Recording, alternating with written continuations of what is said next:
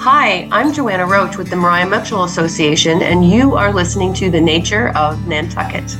I'm here today with Jack Dubinsky, who is the director of our aquarium on Washington Street, and we are going to chat a little bit about Release Day, which is next Saturday. Welcome, Jack. How's it going, Joanna? Good. I'm excited to talk to you a little bit about what your crew and you have planned for Release Day. Can you give us a little sort of rundown on what happens typically? Yeah. This year, Release Day is Saturday, October 7th. We're running it from 10 a.m. to 12 p.m. It is super fun. Tons of people show up, and everybody gets to help us release animals. Usually we have like 800, 1,000 fish, crabs, shrimp, and things to release back into the ocean. So everyone gets to help us release animals. We're also going to have some awesome activities there as well. So we're going to have a popcorn machine. We're going to have face painting. We're going to have our touch tanks available for those who want to extend a goodbye to some of the animals. It's a lot of fun, and it's completely free. That's great. I think that this year is a little bit special because it's our last release day at our Washington Street location in that particular aquarium. And I know that feels a little bittersweet for me, Jack. How does that feel for you? Yeah. I started my marine science career at this aquarium when I was 12. So I've, spent, I think, 11 summers on and off over the years at the Mariah Mitchell Aquarium at 28 Washington Street. So it'll definitely be a little sad to see it go, but I'm super excited for the future of the aquarium and the marine sciences at the Mariah Mitchell Association. And I'm super excited to have everyone at the aquarium to, help send off the animals and give a proper goodbye to the facility there. So let's talk a little bit about, we're going to wind it back a bit. Let's talk a little bit about how you and your team actually get these animals every season, and maybe talk about, that process, and then a little bit about what you've ended up with this season, because I know you have a few stars of the Circle Tank. Yeah, so we have a variety of ways that we collect animals. Primarily, we have our seine net. So in the summer and the fall, we do these really fun field trips called the Marine Ecology Field Trip, where we take guests out to the harbor beaches around Nantucket with lots of eelgrass.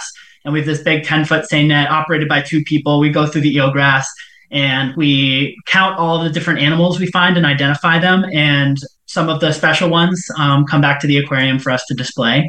So we seine for animals. We do some collecting with hook and line. So, for example, our scup in our 400-gallon aquarium this year was collected by hook and line by myself and the interns off of the town pier. We have some tropical fish, and those, the butterfly fish we've collected through snorkeling. So we go snorkeling usually around the jetties with little hand nets and jars, and we catch the little baby tropical fish and bring them back to the aquarium. And then we also have some fantastic partners. So Mark Genthner on the Just Do It Too and Josh on the Critter Cruise have both been fabulous over the years, collecting animals for us and donating them to the aquarium. So a lot of our big animals in the Circle Tank this year are from Mark. So variety of methods collecting the animals. That's cool. And so in terms of the superstars this year, tell us a little bit about the fish that are in the Circle Tank. I know that there's are they dogfish, sharks? So we rotate our animals throughout the year. Right now in the Circle Tank, we have a really big school of menhaden, which are a type of herring. We have a big striped bass. We have a big flounder. We've got, our big sea robin, some black sea bass as well. Our big sharks, we released them earlier, but we have our baby sharks still. We have baby smooth dogfish. They're like, 13 inches long or so, probably just a few months old. We'll keep those through release day. But yeah, our most popular animals this year, Clementine, our 1 in 30 million orange lobster. She's kind of our unofficial mascot. Everyone, comes and checks in on her. This is her 11th summer with the Mariah Mitchell Aquarium. And we've caught all sorts of really cool tropical fish this year. Those of you, listening might be familiar with all of the, big articles that have been coming out about how warm the Atlantic Ocean has been this year. And it's normal, for us to catch some tropical fish. But in the last like 5 years, we'd catch maybe like, 3 or 4 per summer. But this year, since the water's been so warm, we've been catching more than we've ever seen. So I think right now we've had like over like 35 tropical fish that we've seen this summer, which is pretty unprecedented for us. Most recently, we just caught an entire school of permit, which are these silvery fish. People go to Florida to go permit fishing. They get like 3 feet long. And we caught a school of baby ones the other day right behind the aquarium. So definitely a very exciting year for us fish nerds. Wow. So now you're going to let the tropicals go as well. And how will they fare? Like, how are they going to find their way home, Jack? Yeah, so we actually keep most of our tropical fish, although we have so many this year that we're going to see if some of our partners at other aquariums would like to adopt some for us. But unfortunately, in the wild, most of the tropical fish that get swept up here as larvae, as babies, don't, they settle down in New England or even sometimes further north. There were butterfly fish found in Nova Scotia this year. Unfortunately, a lot of those tropical fish don't have the instinct and the strength to swim back down south before the winter comes. And so most of the tropical fish that we find in our waters are unfortunately lost to the population. So when we find them, we don't want to release them because they won't survive. The exception to that rule is there is some evidence that some of the really strong swimming tropicals like permit and crevalle jacks and amberjacks and things like that might have the strength to swim back south, and they grow really quickly. So a 6-month-old amberjack can be 8-9 inches long, so they might have the ability to swim back home. But things that we catch that aren't strong swimmers, like lizard fish, butterfly fish. We caught 3 short big eyes this year. They won't make it home, so we're gonna try and keep them or rehome them if we can. That's great. That is great. And also this weekend, I know this weekend coming up, you've invited some of your team of past years to come and visit us and to help with this sort of last release day at this location. Can you just tell us a little bit about the internship program and, your experiences with working with some of these great people who have kind of passed through our doors? Yeah. So, I obviously have a very biased opinion, but I think the Mariah Mitchell Aquarium internship is one of the coolest marine science internships in the country. I think at least as of last year, we are one of only like either 2 or 3 paid aquarium internships in the country. So it's a really rare and unique opportunity, especially for folks that can't afford to do unpaid internships, to get that first foot in the door, especially if they want to pursue careers in aquariums, but also in marine sciences in general. The aquarium internship at the Mariah Mitchell Association is really special too, because we really train the interns how to run all facets of the aquarium operation, from collecting animals, acclimating them, designing the tanks, all of the husbandry, water changes, water quality testing. So the aquarium interns here are really, running the show along with me. And so the degree to which they grow their knowledge for aquarium husbandry is very, very high here. It's also a ton of fun. I mean, you're on this beautiful island, working with fish and families all day. It's a really cool, special experience, and I would recommend it to anyone who wants to pursue a degree or a career in marine sciences, aquarium sciences, those types of things. Yeah. Yeah, that's I know it's great and super special. Jack, how many interns do you think we've had over the past, I don't know, 30 or 40 years? Well, that's a good question. I mean, definitely over somewhere around or over 100 interns. And that's just the college, the college age internship. We also have high school interns and volunteers. So in any given year, we might have 20 or 30 staff interns, volunteers helping out at the aquarium. So the amount of people that we've trained in marine sciences is probably somewhere around, I don't know, random estimate 500, maybe somewhere even beyond that. All right. And Jack, where can interns go after this experience? Like what's the typical sort of career track path? And how does that work? How does this experience translate into the job?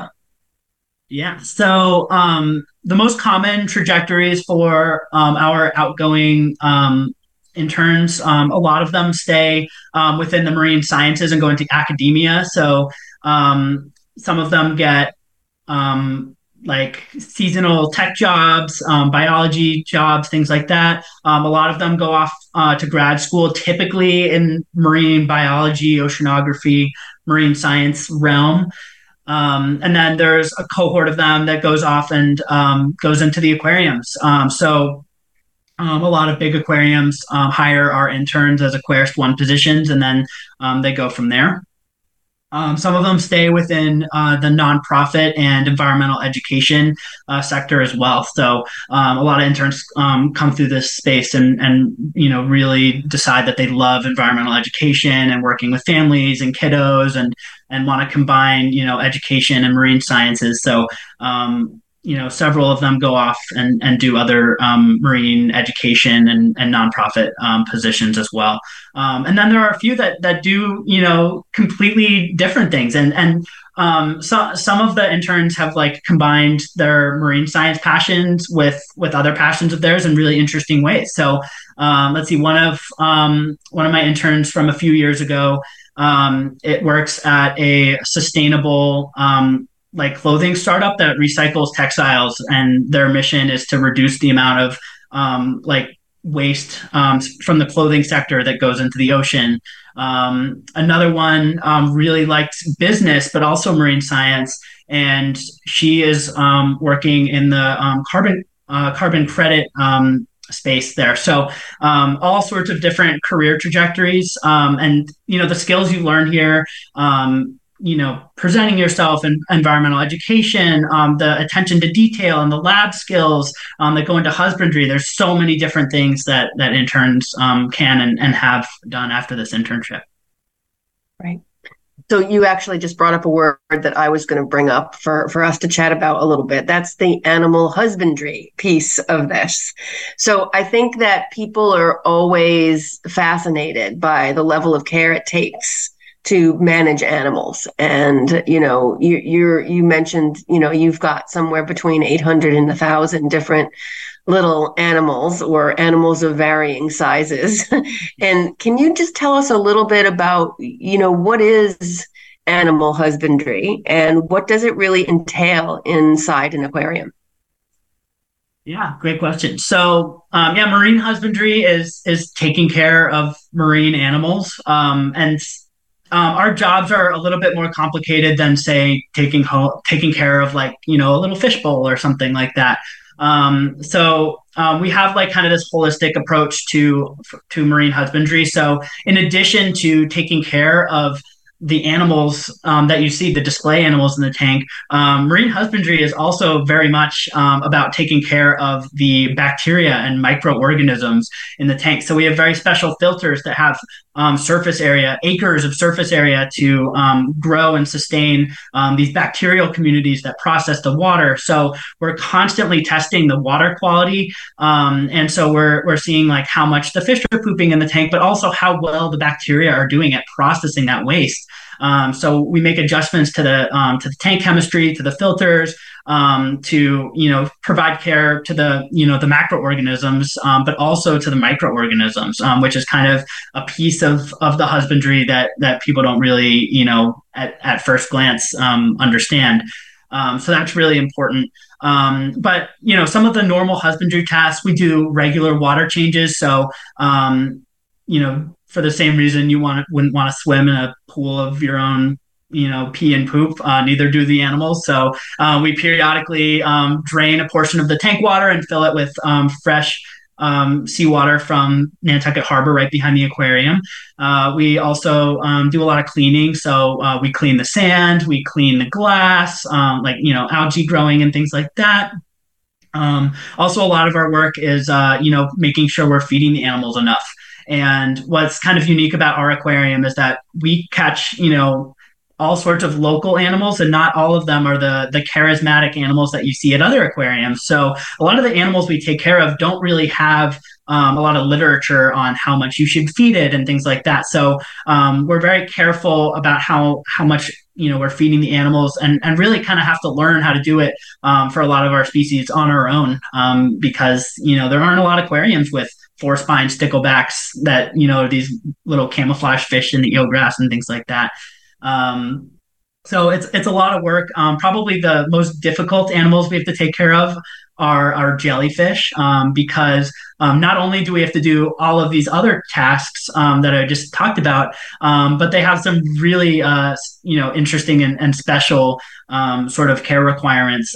For example, this is an animal that lives under the water, but if a jellyfish gets a bubble in it, that's super dangerous. If you don't, get the bubble out, the bubble can slowly pierce a hole through the jellyfish's bell. So we have to burp the jellyfish occasionally. If they get a bubble, we gently tap them on the bell and the bubble comes out, and then the jellyfish goes off scot-free. We also have to grow food to feed our jellyfish in particular. So we grow phytoplankton in our special plankton lab to feed sea monkeys that we also grow in this plankton lab, because jellyfish don't like to eat their vegetables. So we have to make sure these baby sea monkeys eat the phytoplankton, and then we feed the baby sea monkeys that are full of yummy phytoplankton to our jellyfish. So we're like growing a whole food chain to, sustain these brainless, weird little creatures. So it's a lot of work. But I'm really thankful to have, our fabulous interns and volunteers to help me with it. Yeah, nature is indeed very magical, Jack. And yes, you do grow little baby monkeys, sea monkeys. I think all of that is just so beautiful. So a little bit about the jellyfish tank. So I think that, that's something that has been a new addition to our aquarium and has been really well received. You want to comment on that? Yeah, so we have this beautiful new jellyfish cylinder tank. This year we've put Atlantic sea nettles in it, which are these jellyfish very famously annoying to surfers on the South Shore that like to sting people. So we have the beautiful sea nettles in there, and they're doing great. And our tank has this really cool light on it that, can change color, whatever we want to make it. So we can make the, jellyfish look pink one day and blue the next day. And jellyfish tanks too have to be specially designed. You can't put a jellyfish in a, normal rectangular tank. So this cylinder has been specially engineered to have like circular flow so that the jellyfish, as they're moving throughout the tank, aren't like bumping into the side of the glass or getting sucked into the filter. Because these animals don't have, a brain, they don't know where they're going. So they can't, protect themselves from damaging themselves on the side of the tank. So it's been specially engineered, and it looks great. Well, Jack, thanks for taking time out today to chat with me about release day and to teach our listeners a little bit about our internship program and a little bit about how taking care of animals or marine animals in an aquarium works. Really appreciate that. And for those listening, you can join us on Saturday, October 7th on Washington Street at our aquarium for release day. I'm sure it'll be a big crowd and there's lots of activities, and Jack will give you a little tour and help you understand what the fish will do when they swim away. All right. Thanks for listening. I'm Joanna. I'm from the Roy Mitchell Association. You've been listening to The Nature of Nantucket. Thanks, Jack.